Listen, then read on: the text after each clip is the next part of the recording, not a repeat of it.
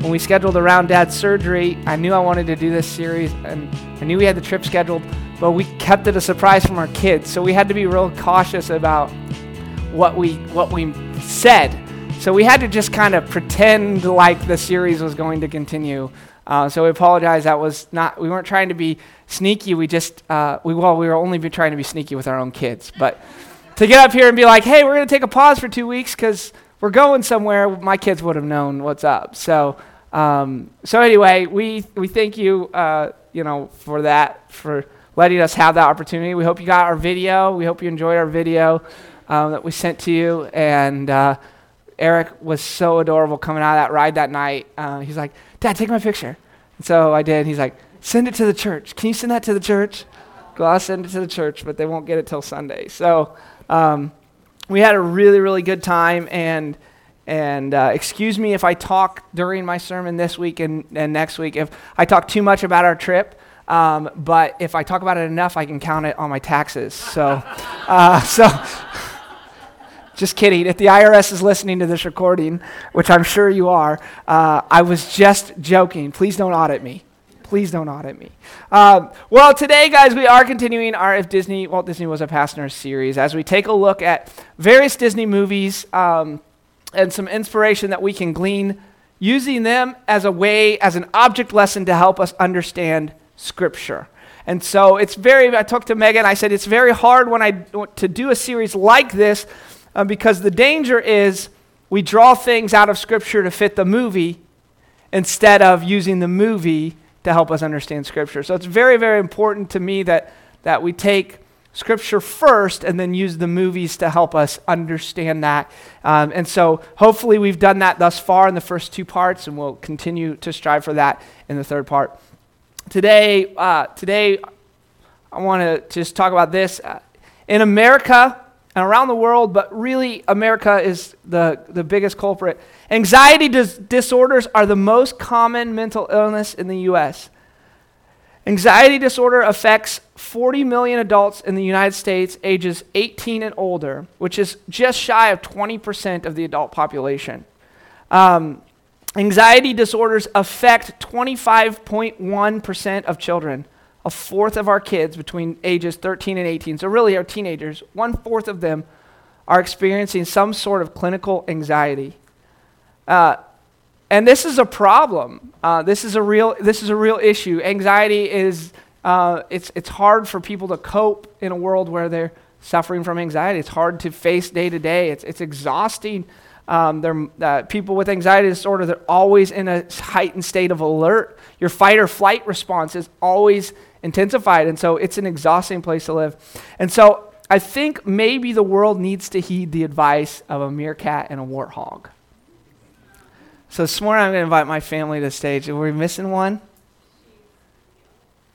Oh, she was so cute in practice. They're playing and shading for she's not. Okay. You know what?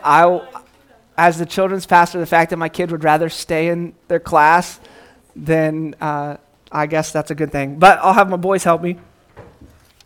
Who wants the mic?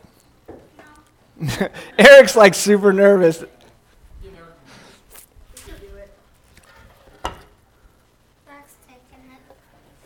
All right, you ready? No one has mics. You got to have mics.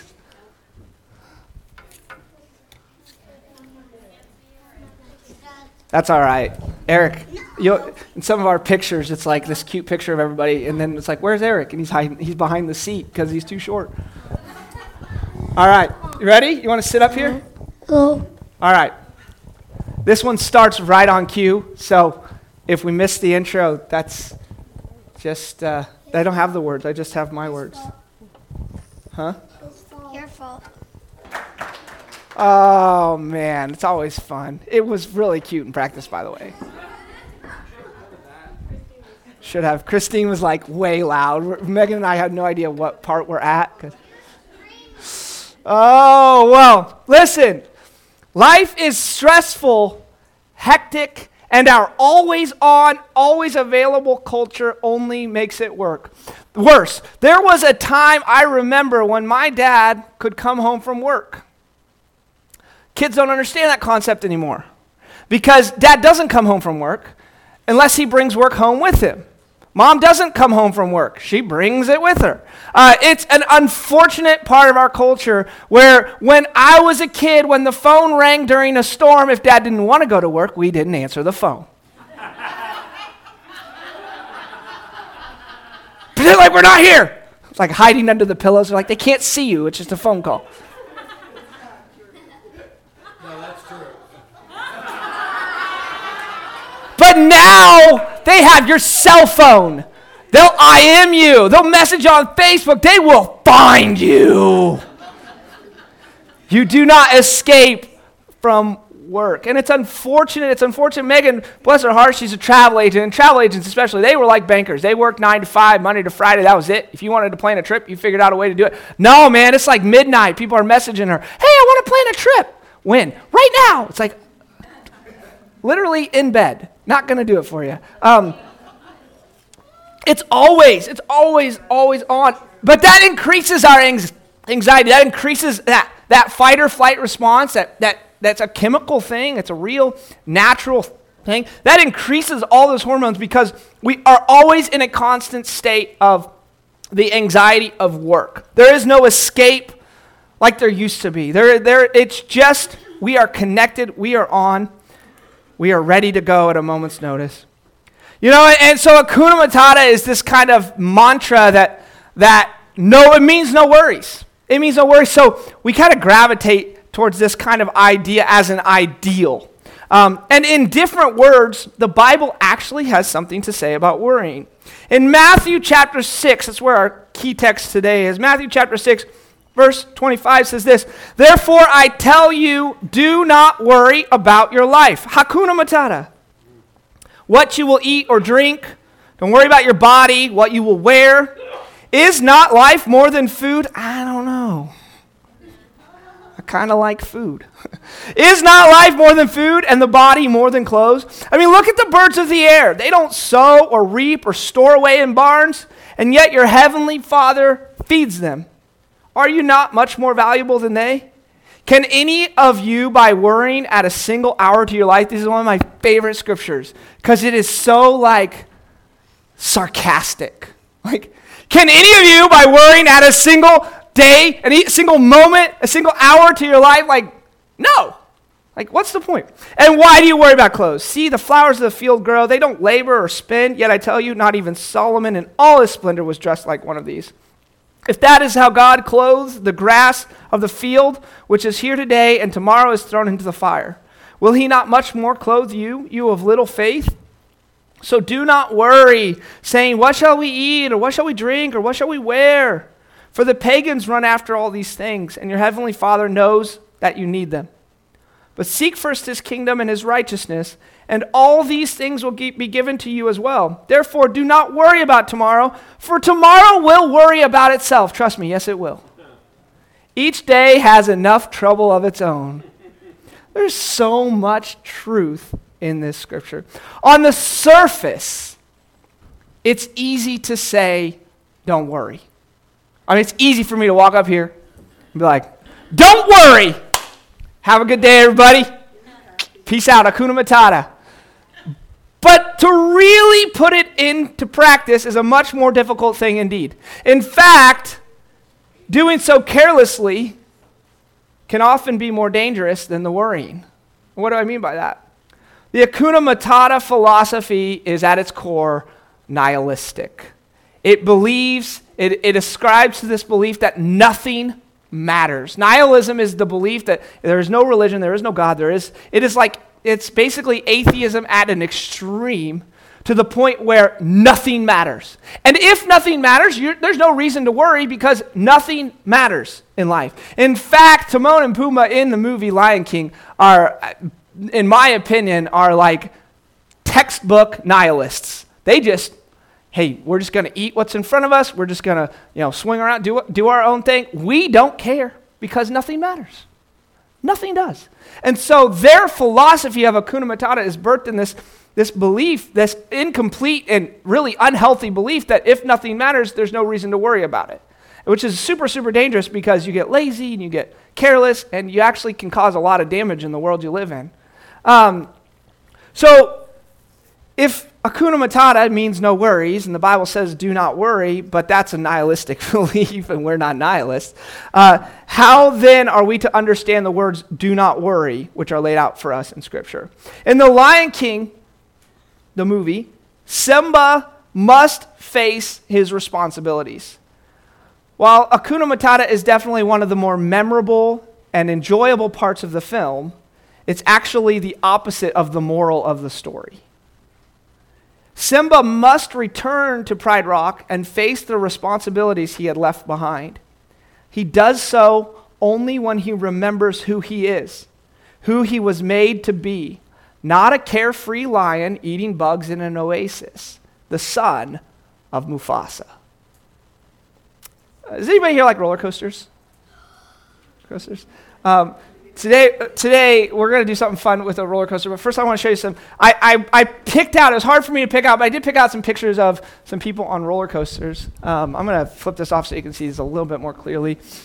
So go ahead, Nick, we'll just kind of one at a time on these. This is, I love this. This is Slinky Dog Dash, which is one of the newer rides at Walt Disney World. Look at this. He's having a blast. Go ahead. We'll go to the next one here. This is Seven Dwarfs Mine Train. This was Christine's first roller coaster. I see one hand up, one hand tightly gripping Mom. The boys having a blast out of their lives. Go ahead, next one. This is us on a return voyage. I got to ride along. So again, she's holding on, but the boys, man, hands up, smiles on. Let's see. I know these are a little hard to see out there. I apologize. I've been trying to, to her, I apologize. I've been trying to get a new screen. I can't get the budget for it. Next one. There's Seven Dwarfs Mine Trains again. There's Christine somewhere is right here. Boys, hands up. Yeah, okay, next one. I love that. Look at that. Look at those faces. Hands in Mom's face. I'm in the back here. You can kind of see me. Next. Yeah. This is us on Pirates of the Caribbean. We were a little bored. We fell asleep. Megan is putting on her lipstick. So, all right, next one. This is, I don't know who that is. Some guy on his phone. That's embarrassing. At least there's only one picture of that. So, that's the glare off this picture is really bright. I cover the glare. I was having the time of my life. Let me tell you. Yeah, I was very busy. Like I said, work never leaves you alone, folks. It's like on the roller coaster, like, nope, I got to reply to this text message. All right, we're going to do something fun here. We're going to ride a roller coaster together. If you don't like roller coasters, I promise you this is totally safe. You're not even going to get motion sickness, okay? So if you didn't take your medicine this morning, that's okay. It's going to be a lot of fun. So here's what we're going to do. We're going to ride a roller coaster. So here's what I want everyone to participate. I know how y'all are. All right, first of all, this is an over-shoulder harness, so let's harness in. All right, you ready? Get on. All right, everyone, just pull on the strap for me. I'm going to make sure everyone's, okay, here we go. You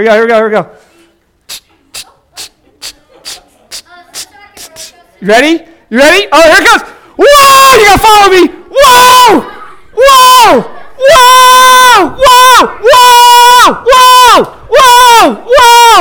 You might get a little motion sickness. Whoa,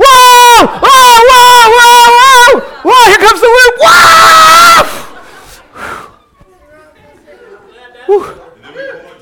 Woo.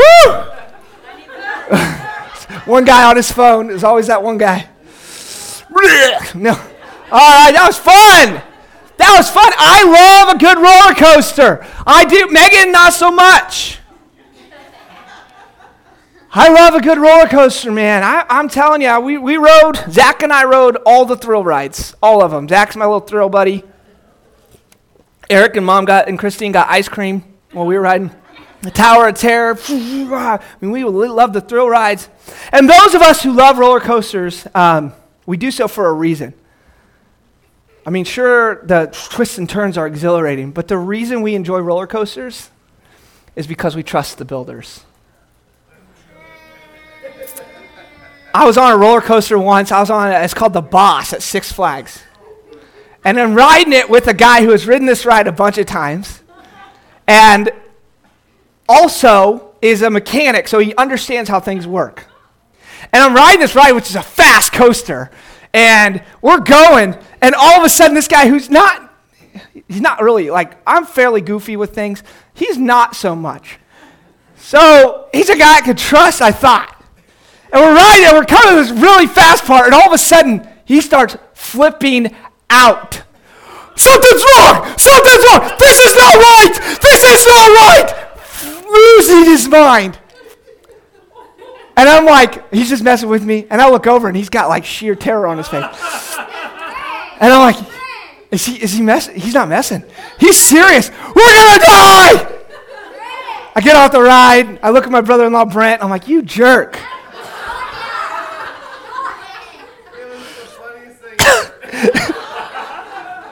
But I'm sure I'm white as a ghost at that point. Those of us who enjoy roller coasters do so because we trust the builders and we don't ride with idiots. The ups and downs and the twists and turns, while completely out of our control, we trust them. Normally, when things are that out of control, it's a non-starter. Hey, we're going to put you on this thing. You're going to have no control over it. Nope. Why? Because we like to be in control.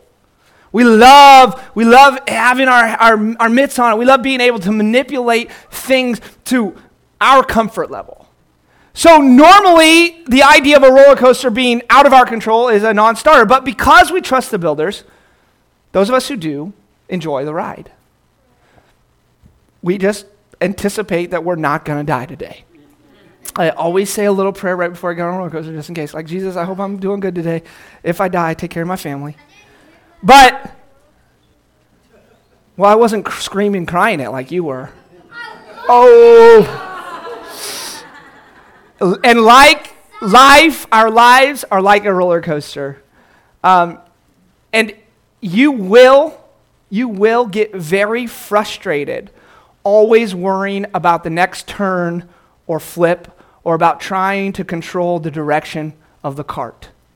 The only way to enjoy the ride of life is to put your hands in the air and yell enthusiastically and trust the builder. Let me tell you, the only way you're going to enjoy this thing called life is to recognize that you're not always in control. But it's okay, because the guy who is in control, the guy who engineered the twists and turns and the loop-de-loops, is worth trusting. He's trustworthy. Life, though, I recognize is more complicated than that. When you're in financial trouble, you can't just sit back and hope that the checking account fills itself back up. Like, hey, I'm in financial trouble. I'm going to quit my job, chill out, do not worry about tomorrow. What's up? Hakuna Matata. I mean, you've got to get up and do something about it. You've got to get up to go to work, and you've got to work hard, and you've got to stop spending money on things you don't need. But you don't have to worry. There's a key in there. You see, yeah, you have to do some things. In fact, let me just give you a little piece of life advice that I am so grateful I learned young.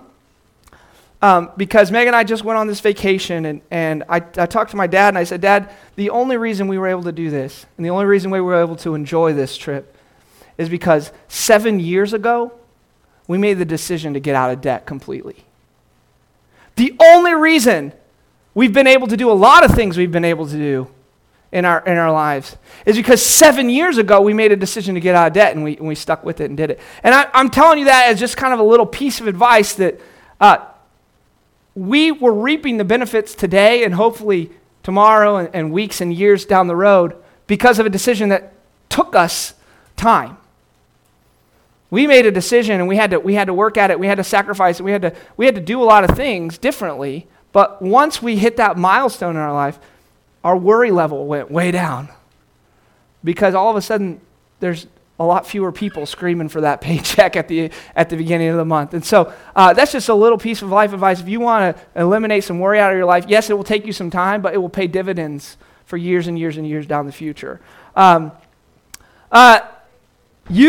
Let's see, where was I? Life, though. but you don't have to worry. You can trust that what's laid out in front of you financially, that if you follow the path God has set in motion, that things will turn out fine. I have known people who had a lot of money and didn't trust the Lord and didn't follow him, and they ended up in terrible spots. And I have known very poor people who trusted God, and they may never have been rich. I'm not promising you that. I'm the wrong kind of preacher, and this is the wrong kind of church for that message. I will tell you, you may always be poor. Don't get up and leave. Come back. You may always be poor, in like financially, like poverty level, government, all that stuff. You may always be. I'm telling you, you don't have to worry about it because it doesn't matter because God's in control. That's what I'm telling you. Yeah, you may have to work harder than other people, but God's in control. God's in control. There are things in our lives we're constantly going to be faced with. I know financial worries is one of the biggest things that people worry about. In fact, did you know that financial fights are one of the top 2 or 3 causes for divorce? Really? People, I fell out of love with him. No, you just couldn't agree on the checkbook. Well, that's a terrible reason to get a divorce, but it's one of the number 1 causes for divorce. And that's a problem because it's one of the number 1 sources of anxiety. And when we're anxious, we have trouble communicating with other people because we're trying to grasp control even from our own spouse instead of throwing our hands up and saying, Jesus got me. Jesus, take the wheel. Not that wheel, Jesus. And then there's real things in life that we face. And you know, I have a friend, I went to college with him, and this guy and his wife, they have a couple of kids. He and his wife both went to college with me, were friends of mine in college.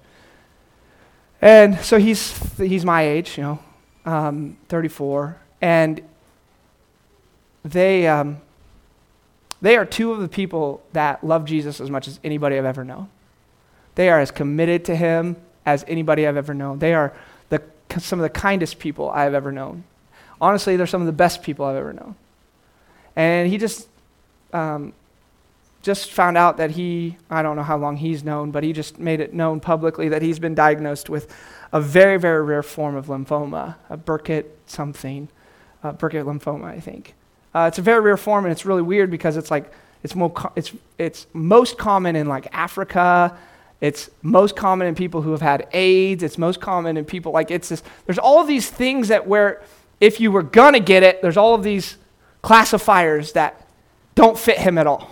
American, he's, in fact, 1,200 Americans a year average are diagnosed with this. So it's super rare.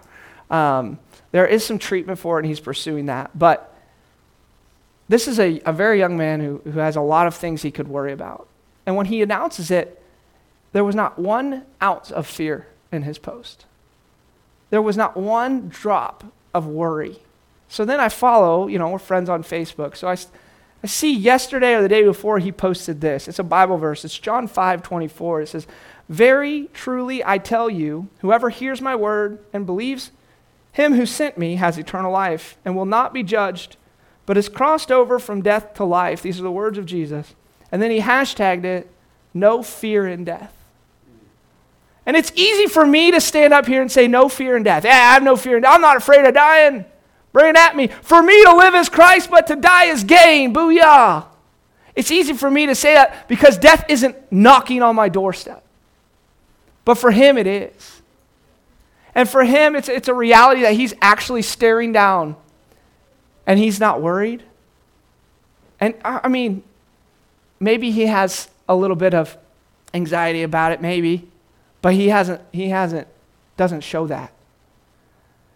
And I think the reason he doesn't is because he actually believes what he says he believes.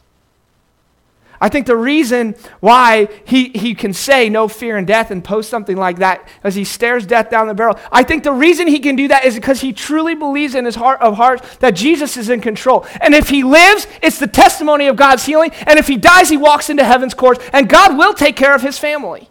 Amen. And I only hope that when my day comes to stare death down, that I can do so with confidence, like my friend.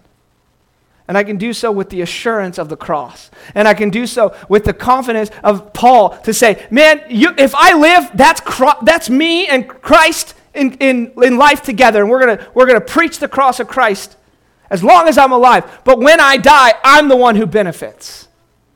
Because I walk into his courts forever and always. And so, listen to me. We have worries, and we have fears, and we have anxieties, and some of them seem huge. I work with kids a lot. I love kids.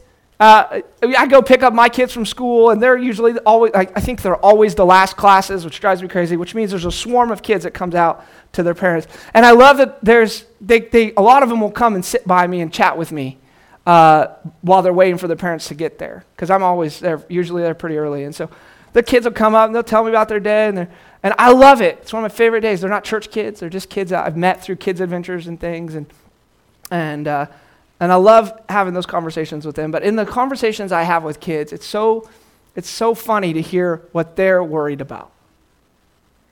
I mean, kids, they worry about things. And we have a tendency as adults to say, oh, honey, that's not a big deal. You don't even know worry. You don't even know problems. Call me back when the debt collector's calling you every week. You got a C on your math test, boo-hoo. All right, I got cancer, big C, booyah. We have a tendency to mitigate little kids' problems.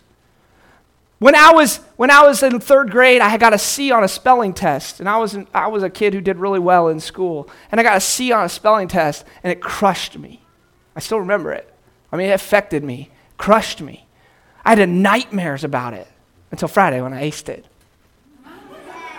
But on Thursday, those 10 spelling words seemed like this mountain that I would never climb.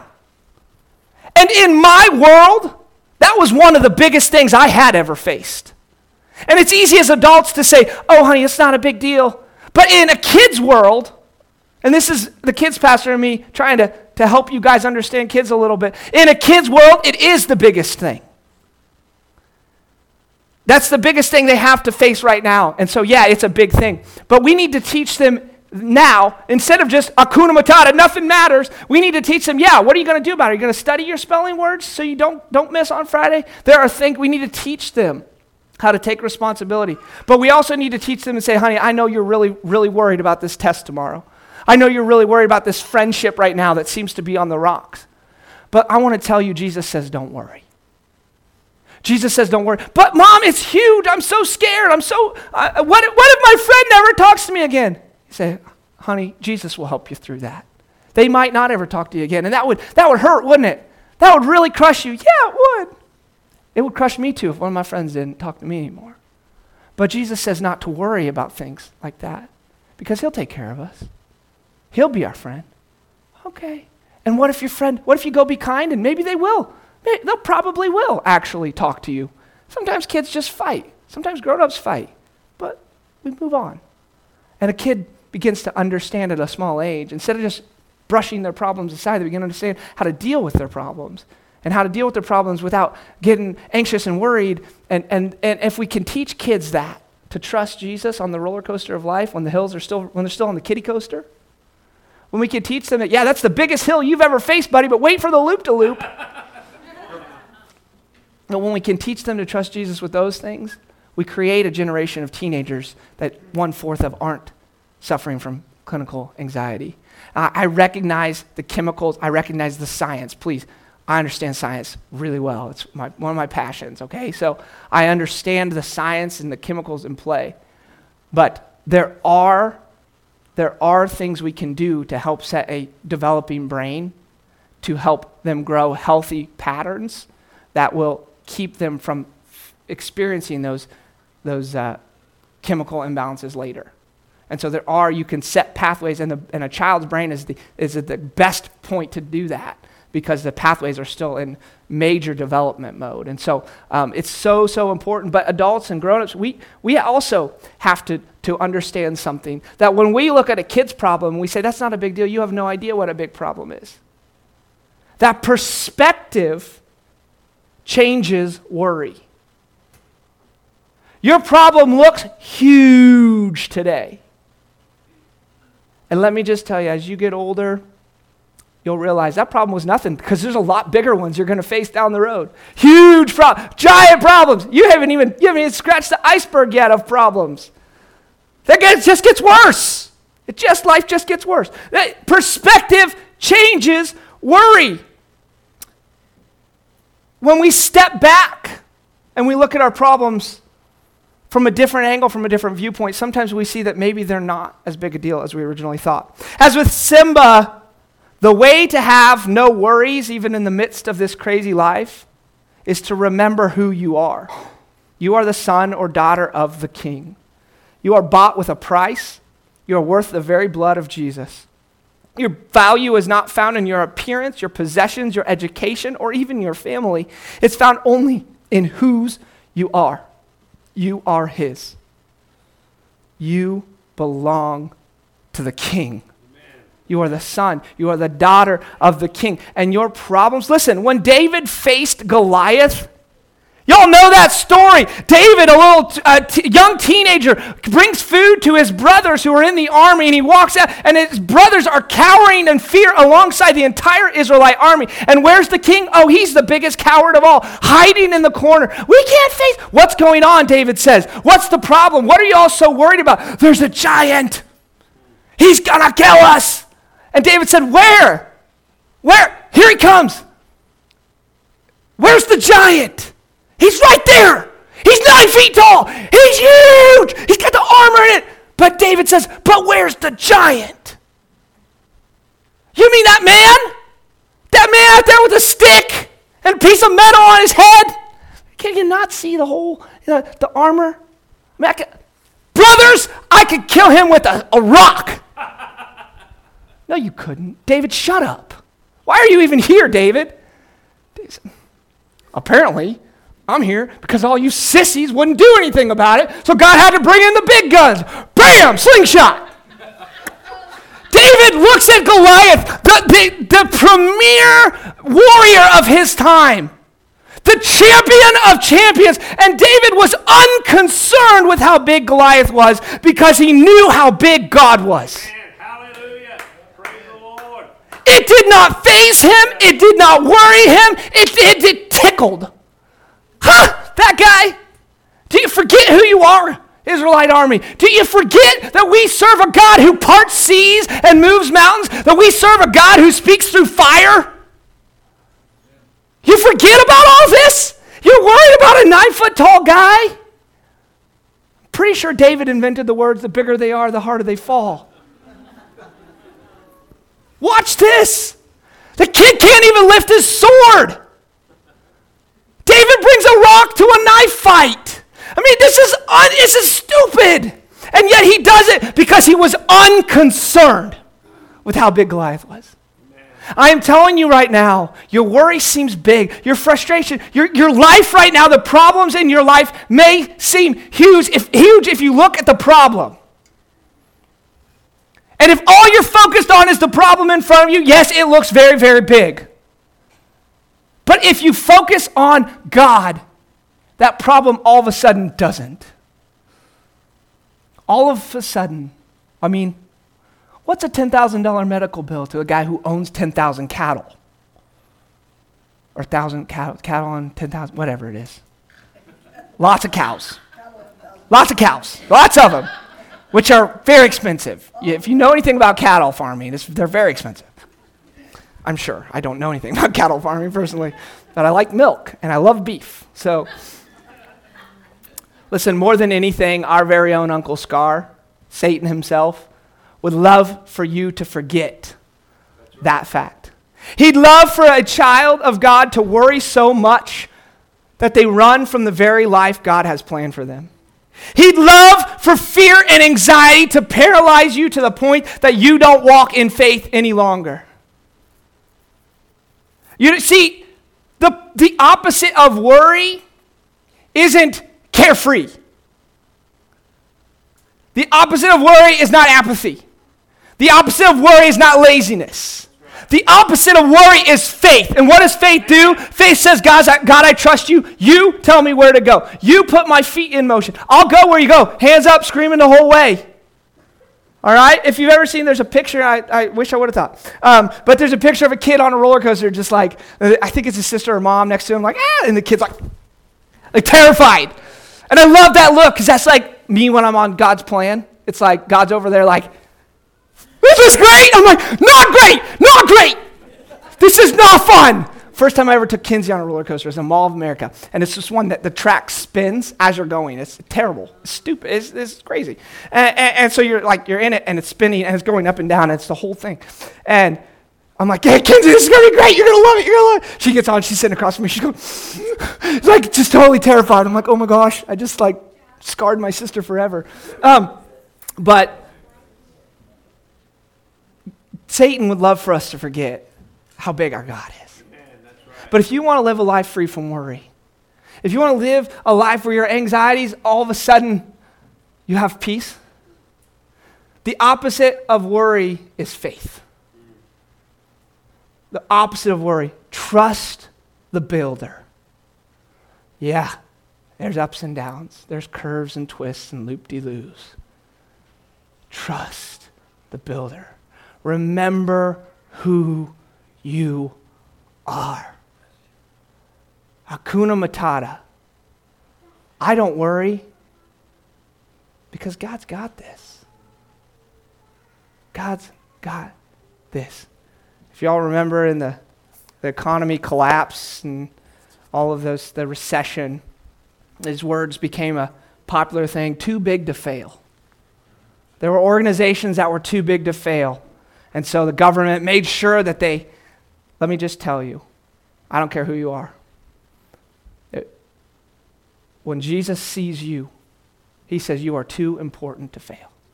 He is going to do everything he can. He's going to kick down walls. He's going to light up shadows. He's going to do everything he can to find you and to rescue you because in his mind, you are too valuable to let go. And that is a message for every single person in here. That is not a message for celebrity pastors only. That is not a message only for politicians who are going to change the world. That is a message for every single person in here. God loves you so much, you are too big to let go of.